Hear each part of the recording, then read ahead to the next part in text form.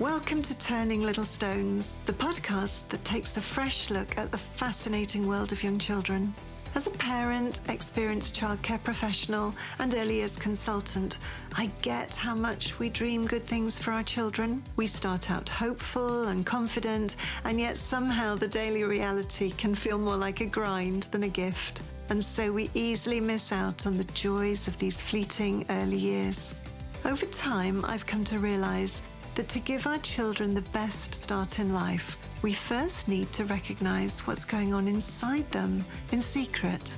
There is some great research out there, and my heart is to make some of this relatable for everyone.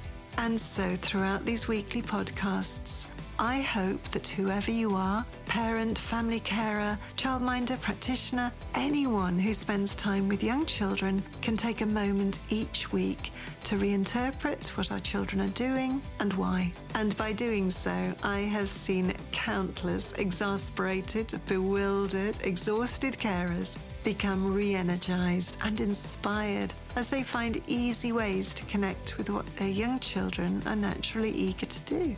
A little like turning over a pebble in a rock pool to discover a hidden world tucked away, we too will look at our children with fresh eyes and delight in being part of their journey.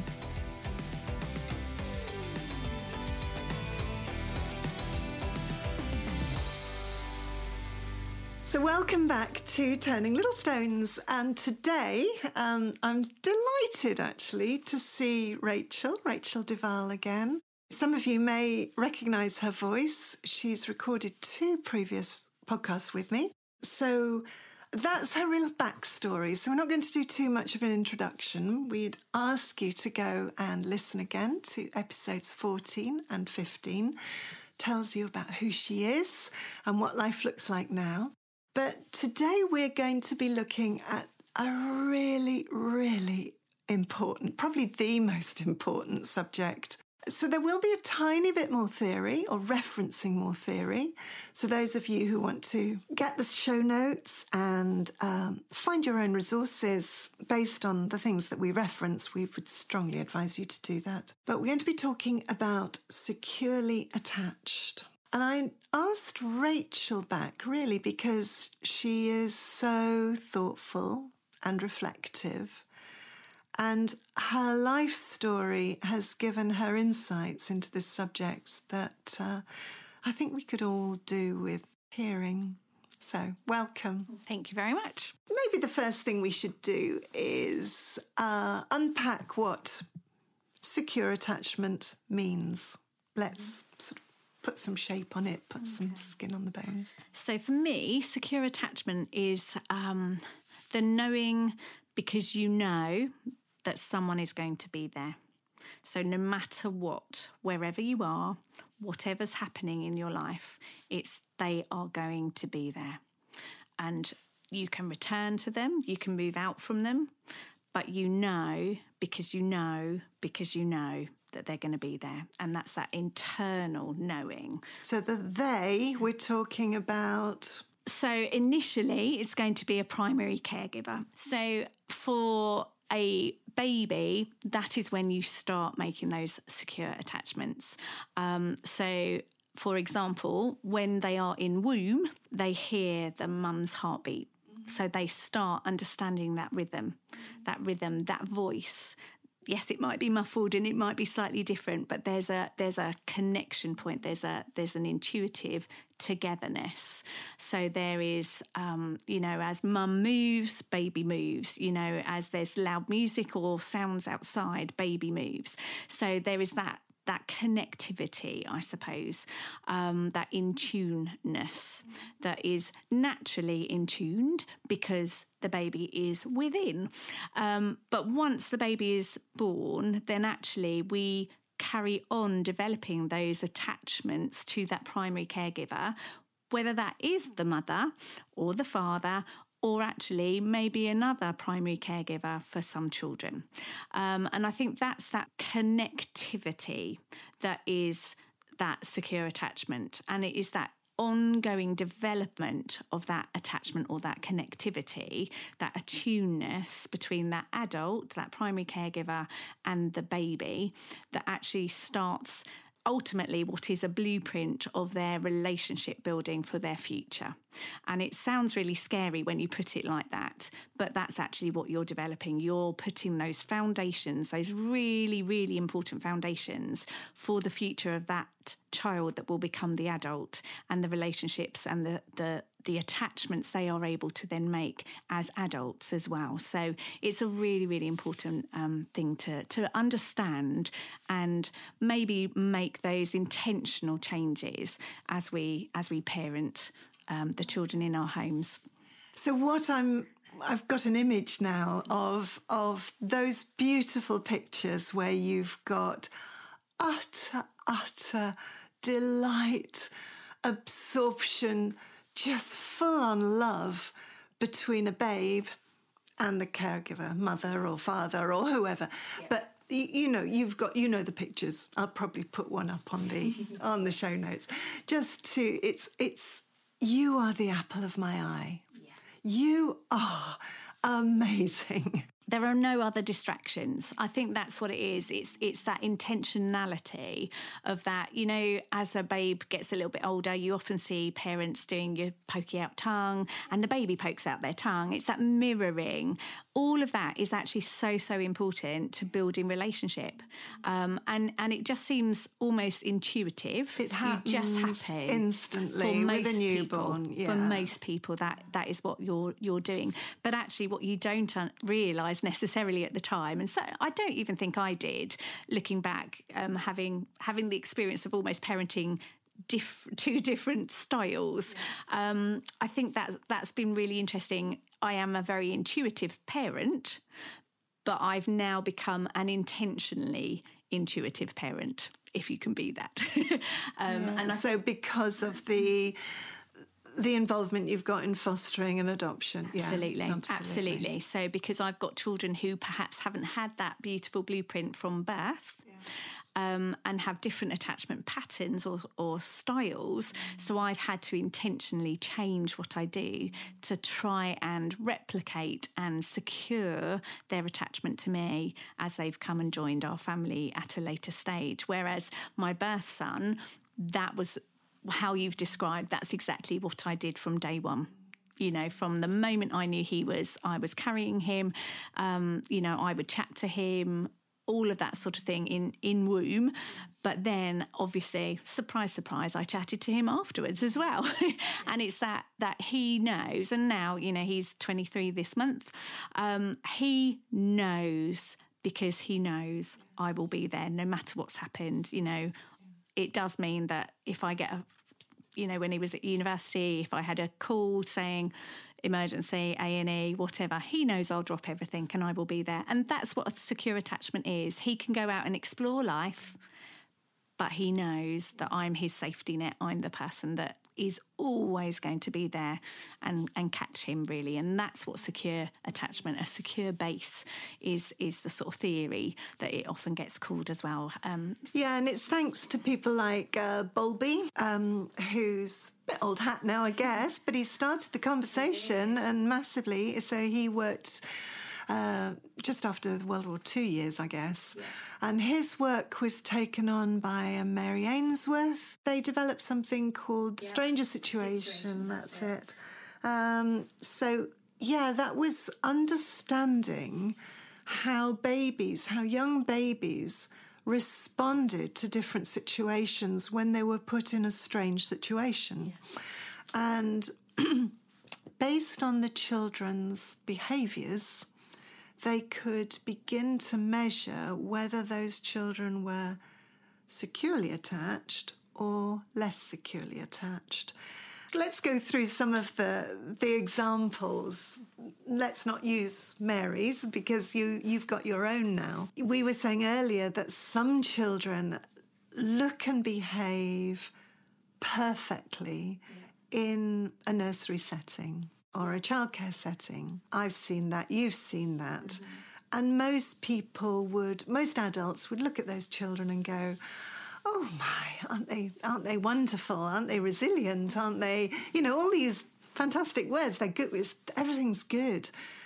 But actually, if we know their backstory, we know that they've learned to behave in this way because of serious issues in their attachment. And I think that's the key factor. If a child, where we see typical development, you would expect a child to go and explore and feel safe. It is where that child from toddler, crawling, whatever, they will move away from you and look round, check you're still there. It's all of that. And that's where I think it's around 8 months, isn't it? Somewhere around there that awareness of mum disappearing, and you can hide behind a cloth or go behind a door, and there's panic, there's oh my gosh, I've been left, and it's that's the time to play peekaboo. Absolutely. And get them used to exactly, I'm coming back, and it's that side of it, because that builds up that confidence that you are going to come back. And I think where we see that typically develop for children who have perhaps an inconsistent adult who isn't always there for them, so sometimes they'll approach and they'll get the response they expect, and other times they might not. So then actually that child starts to go, oh, I don't know if that adult's going to be there for me. So actually I'm just going to have to rely on myself a little bit more. And so those are the types of children that we have seen then in our professional capacities and for me in my fostering and adoption style, that they become quite independent.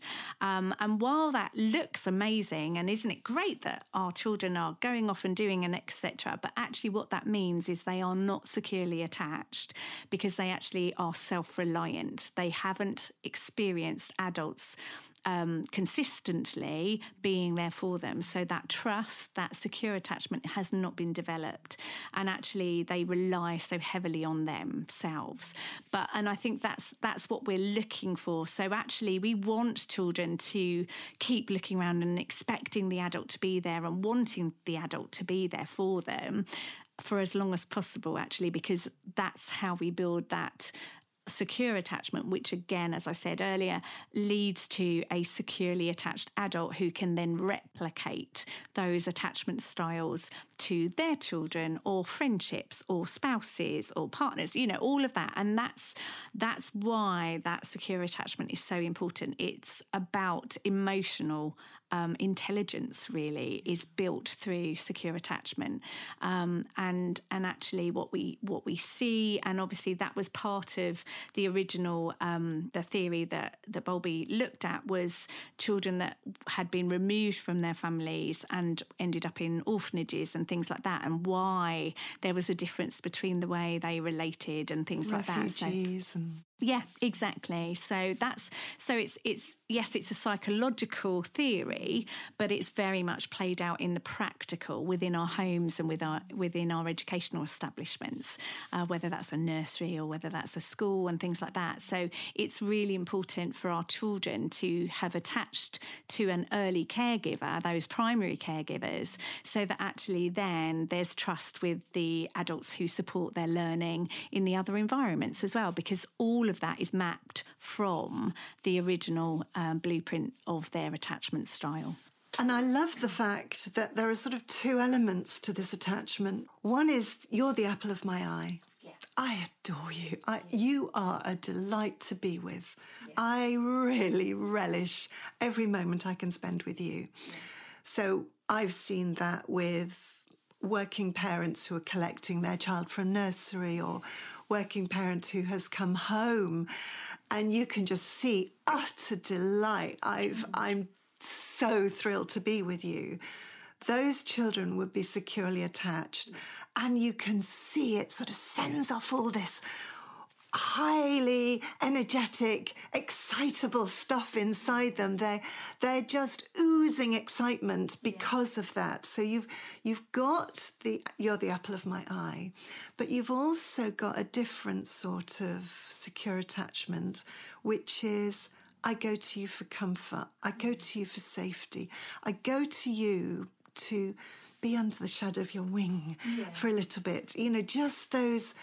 And so I suppose what you've been saying in terms of the children who show resilience, maybe those who are more securely attached are allowed to be a little bit naughty, allowed to be a little bit feisty, allowed to be a little bit all over the place, just because they've got that. Is that right? Am I reading too much into that? No, I think that is right. I think it comes down to that unconditional love, actually, is what they have experienced. So no matter what I do, you're going to love me. Yeah. And that's that creation of that secure base, that secure attachment. So the secure base model, which is Gillian Schofield and Mary Beck, they indicate that as those attachments are created, it's from that secure base that you can go and explore the world. And that's what we see in the nursery. So for a child that is securely, attached, their base, you as that primary caregiver, they can go and explore the world without feeling like the world is going to end. Because they know that at the end of the day, you're going to come back, because you always do. So it's that consistency of, okay, I'm going to drop you at nursery, but then I'll come back and pick you up. Or, I'm going to go out to the kitchen, make a cup of tea, and I'm coming back. So it's on a huge scale, but also on the minute scale for a child to build up that absolute assurance that you're coming back, because that's what it's all about. Are you going to be there? Yes, I am. So from that perspective, that secure base model says that a child that has developed those connections with you, is assured of you being there, means that I can now go and do what I'm supposed to do to explore what the mud in the garden's like, and I might be covered in mud and come back crawling to you, but you're still going to love me. You're still going to be there. And as then obviously they grow and develop further, go to school, go to university, go and, explore the other side of the world, but actually you remain that secure, safe place for them to return to when it goes right, when it goes wrong. It doesn't matter. And that's what that's about. So that need for comfort when I've hurt myself, children that perhaps haven't had that experience, again, won't let you look at their, I've got one at home at the moment. So if they're hurt, my fostered little person. So if they've hurt themselves, and I'll say, can I look? No, because of that inconsistency. I'm not sure what to do with this. I don't know how to do this yet with you. And you have to just build that slowly. And then eventually, hopefully, they will let me have a peek. And then we can adjust it as needed. But that little person has found that didn't have a safe, secure base model. So that was not part of their previous story before coming to us. And we have built that. Whereas now, and, we obviously, as being foster family, we still have professionals involved. And some of the comments from social workers, for example, are, look at how he is looking at you.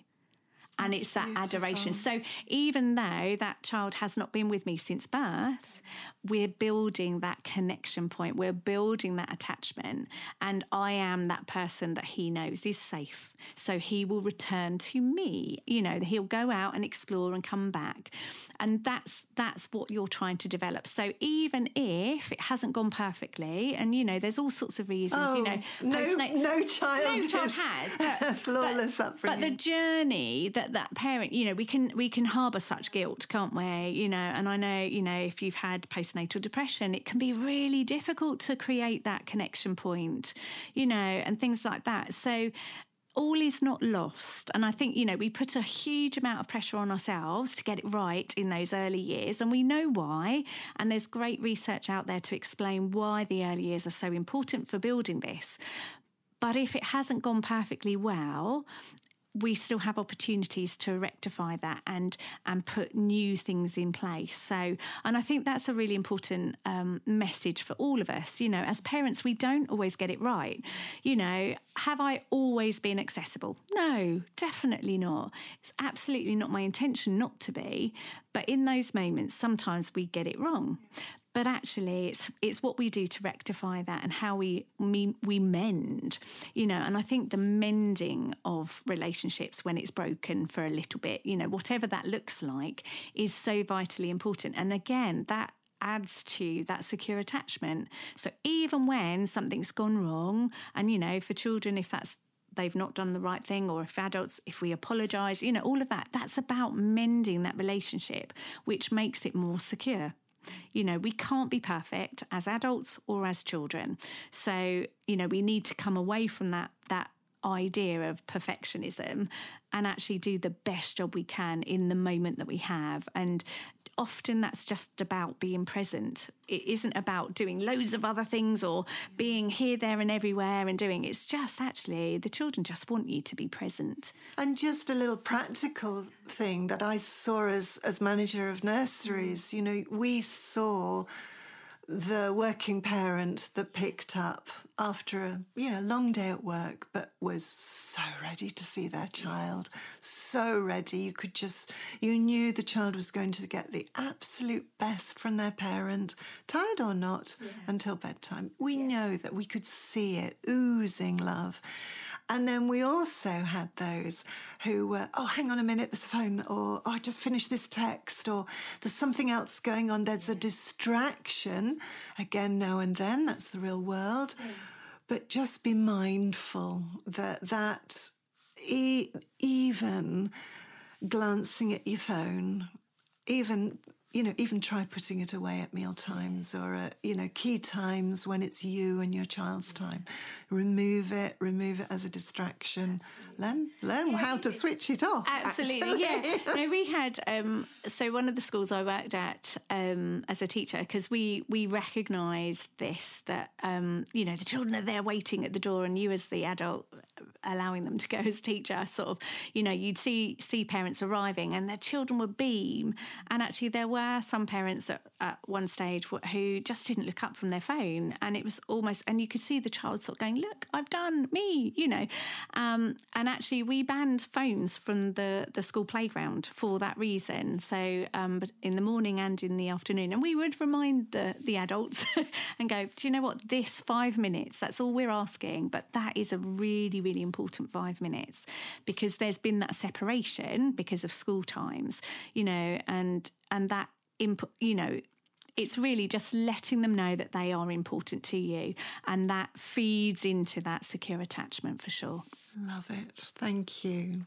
Yeah, so what we're talking about is the responsiveness, seemingly, of adults. It's the responsibility of the adult, and you've mentioned this term, co-regulation. Can you just unpack it a little bit for us? Yeah, sure. So as children develop and go through life, they naturally experience situations which emotionally can be overwhelming. So that could be positively or negatively. So, if you've got a child who has been playing, with a toy and it's broken, there is going to be an emotional reaction to that. Obviously, at certain times, there is language involved in that. For some younger children, there isn't language yet attached to that. And that's where the adult can come in and support that child to understand the situation they are in. Understand their emotions. Absolutely. As well. Often labelling those emotions. I can see that you are upset because, this has happened. Legitimacy. Exactly. So you're absolutely accepting the situation. But that's what we call co-regulation. So you come in and support them to experience. So you're not taking them away from the experience generally, but you're walking that experience with them. So you're alongside and you're helping them reset and go, it's okay. The world hasn't ended. It's very upsetting. But, and it may be that in that moment that the parent can fix said toy. But it might not be. But it's helping them respond in an appropriate way, and then be able to move beyond it as well. So whatever that looks like, so you are co-regulating. And the idea behind that is that ultimately you do that time and time again. So you are setting the pattern. You are modelling how to respond to unexpected situations or overwhelming situations or excitable, whatever that might be. And then ultimately ultimately, in the future, the child and then young person and then adult are able to self-regulate. So it's a movement from needing you alongside to help them co-regulate their emotions and understand them and label them, and then they move into that phase where they then can self-regulate because they start recognizing how their body responds to things, whether it's a true fight, flight, freeze moment, or actually if their body is responding in a way that they can go, oh, actually, if I engage my brain, start thinking about my language, processing the situation, can I solve the problem? So the unresponsive adult or the less than helpful responsive adult, like the snap out of it, get on with it, Yes, you know, it doesn't matter really. Absolutely. Shut it down, maybe afraid of the emotion themselves. Yeah.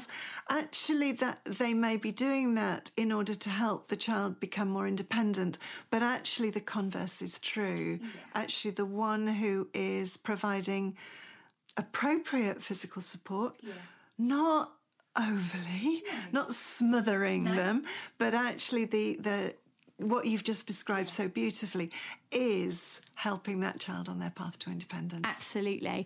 And I think it's interesting, isn't it? You know, I know you're doing things on parenting styles, but you know, certainly from a teacher perspective of parents picking up children and things like that, you see that where every decision is made for that child, every journey is, you know, there isn't that opportunity for that child to practice and practice failing sometimes. You know, that's really important, how we respond to things not going well. So we as parents obviously want to wrap our children in you know, bubble wrap, couldn't think of the word, but, you know, we just want to protect them and look after them and, you know, and actually that isn't always the best way through. It is better for them to experience some levels, you know, as I was doing a little bit of research for today, it's we need some stress in our lives. It's actually healthy for us because it teaches us to understand our bodies and our emotive responses to things that can actually save our lives. Ultimately, you know, we have to understand these things. But actually, if we always, you know, make decisions for our children or, you know, do everything for them, they don't have the opportunity to try to be independent. And it's really, really important. So it's no different from the emotional side to the physical side. We've got to co-regulate in all of those aspects. We are responsible for creating wonderful children, then young people, and then young adults and adults who can learn to fly, you know, and that I think is, you know, you've done your job well as a parent is when they fly. And that's what we all want. But actually, it's not done by accident. That's really, really important. So that co-regulation is a vital sort of stepping stone really to that independence and that self-regulation and that ability to name our emotions, feel our emotions and understand how that impacts our physical being as well as our emotional being as well. How does this fit in with Dan Hughes' work on PACE? Yeah, so he obviously has taken attachment theory and looked at it in great depth, and he's worked predominantly around with children and families who are at breaking point in terms of broken down adoptions and placements and things like this. So he's come up with it's not really a strategy, but it's a beautifully explained way of working and mending some of these things that have been broken for these children. And I think one of the most impactful comments was, so I was really lucky to be on a webinar with him, and something he said really struck me in the sense of, you know, this place of safety that should be a place of safety of a home, a relationship where you should be building these secure attachments, has broken and created such a damaging scenario for a child or children. But the only way to fix and mend that is back within a family. And that's so tough for the children involved, because the very thing that has caused the damage is the only thing that can rectify that. And I thought, wow, that's quite profound, actually, that is the reality of that. But his idea of pace. So I will explain it. I am naturally that way. I didn't realise that until I was given the language of pace when I went through the adoption training. And I suddenly went, that's what I do. This is so cool. I didn't realise it was a thing, so to speak. And I think that's because I'm quite an intuitive parent. So I'm quite in tune with my kids. But I am more intentionally so since knowing the language of PACE. So PACE stands for playfulness, acceptance, curiosity, and empathy. So the playfulness, it doesn't mean you're a clown and you're messing around all the time, but it does mean that in some of those heightened moments, you bring in a bit of joy. You know, certainly it doesn't work quite as well with my daughter, but my little man, he responds beautifully to a little bit of playfulness. And even when we're at an impasse, and he has additional needs with autism, so that is tricky. You know, relationship building can be tricky because it has to be on his terms in that way.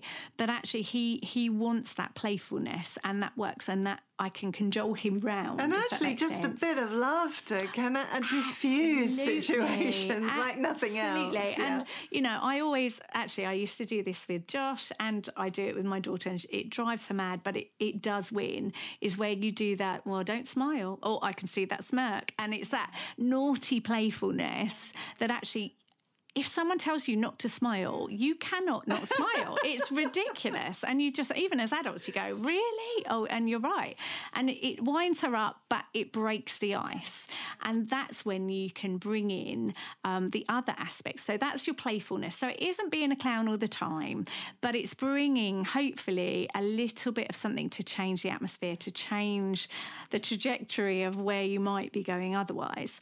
So with the acceptance, it works basically on saying, rather than shutting everything down, you are acknowledging where that child is at that moment. So we're almost back to the broken toy, aren't we? I was just going to use that analogy again. So I can see that you're really upset because it's broken, or your tower's fallen over. Oh no, it's just your blocks that you're building into a tower. Oh no, it's fallen down. You can. It's mapping the language and acknowledging and accepting where they're at. Doesn't mean we're going to leave them there, but it's saying, I hear you, I see you. That's where you're at. That must be really tough. So that's where. And that works at any age. If your teenage child has just come home and they've broken up, a relationship, you go, I hear that. That's really painful. Inside, you might be skipping, but don't let them know that right at that moment. But, that's the reality of it. There are moments where we pretend beautifully, but it's that connection point. I see that that's where you're at. But it might be that, I had an incident of slamming doors yesterday in our household, and it's like, I get you're really frustrated. I understand that. But that's not okay. And so it's not saying, acceptance isn't saying it's okay. Or the behaviour around it exactly, is okay. That's right. It's again, for those listeners who want to go back to whichever episode it is, we talk about the power of words. This is exactly what we're saying. Try and name what the emotion or the behaviour is. That behaviour in itself is not wrong. Yes. The context may be. Absolutely. So it's legitimising it, and also owning that we feel angry or frustrated, so and important. When we feel that, so important, because these are massive emotions that overtake children. They haven't a clue. They haven't got a name. They don't know what it is. No. And I think it's really important to acknowledge your own emotions in situations, and how, we can be triggered by our children's responses to things. Don't forget that. Oh, yes. But I remember my daughter, couple of years after she'd been with us, and there was something going on. I can't remember. I can remember we were in the kitchen and I looked at her, and we use zones of regulation. Her school does, so I'm very familiar with that. It's a way of explaining emotions to do with colours, and it just helps children that perhaps in those moments of I've lost my language, I can't tell you what I'm feeling, but I'm red or I'm yellow, I'm bubbly and things. And I literally said to her, I am frustrated right now, so I am in the yellow zone. So I explained I labelled it, and I said what zone it was. And for her, that was like this miracle moment of going, oh, you have emotions too. Yes, I do. And actually, we need to backtrack on this, and we need to stop. And now we need to reset.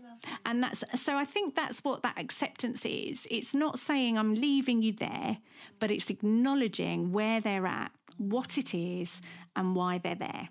So that's really important. So that's the A. Then you've got the curiosity. And this is a beautiful tool, a beautiful, beautiful tool that can be used in so many different ways. And really, it's when, a child is showing an emotion, or a behaviour because of that emotion or that experience, and you just come alongside them and say, I wonder if you're feeling frustrated because you keep trying to build that tower, and every time it gets to number 5, it falls over.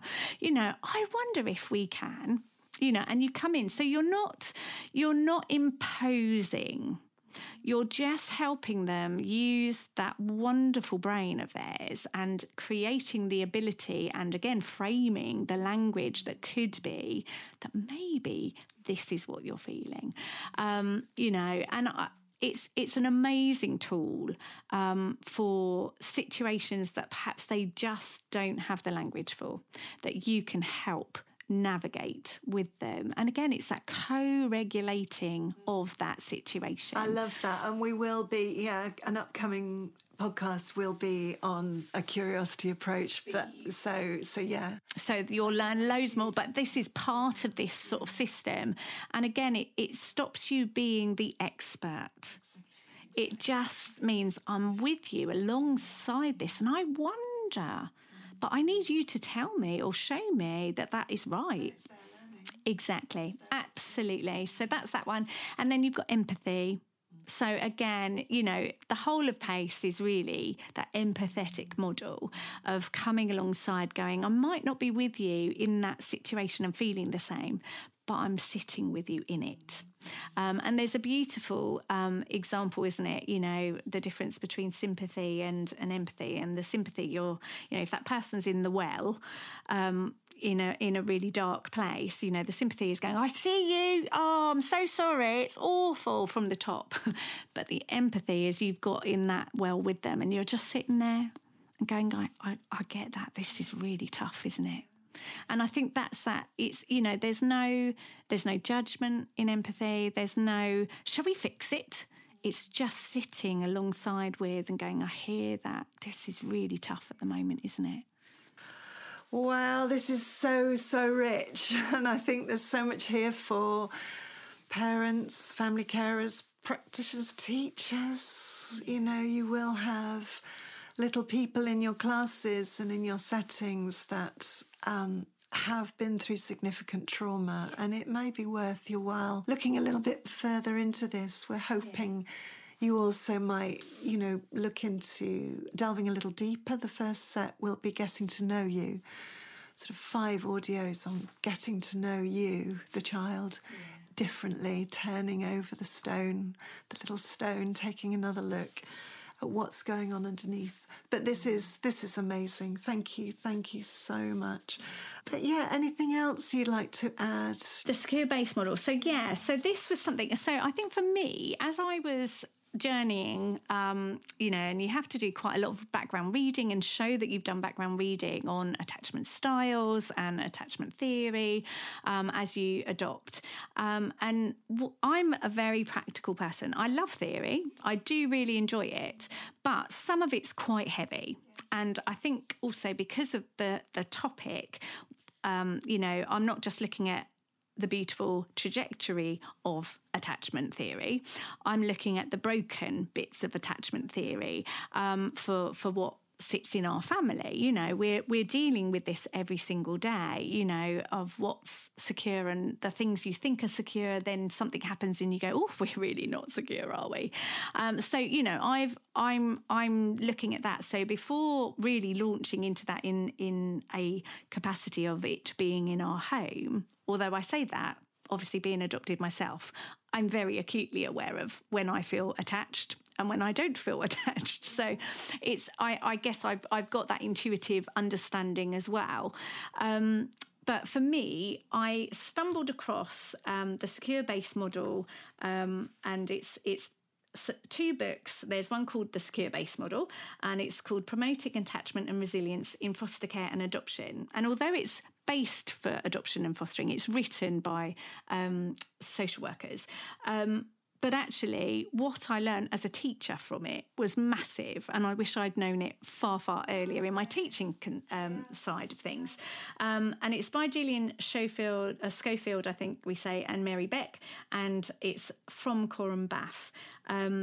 And the other one in that set is called Promoting Attachment and Resilience, using the secure base model. And what I loved about it, you've got the theory in it, but very practical ways of supporting. So what it might look like in a child who doesn't have this secure attachment, and how you, obviously in the sense of the book, as the foster carer or adoptive parent, but actually as a teacher, what you could put in place and what that child needs from the adult around them to ensure that deficit, that gap, that missing thing is put in place. And I think that's really, really important.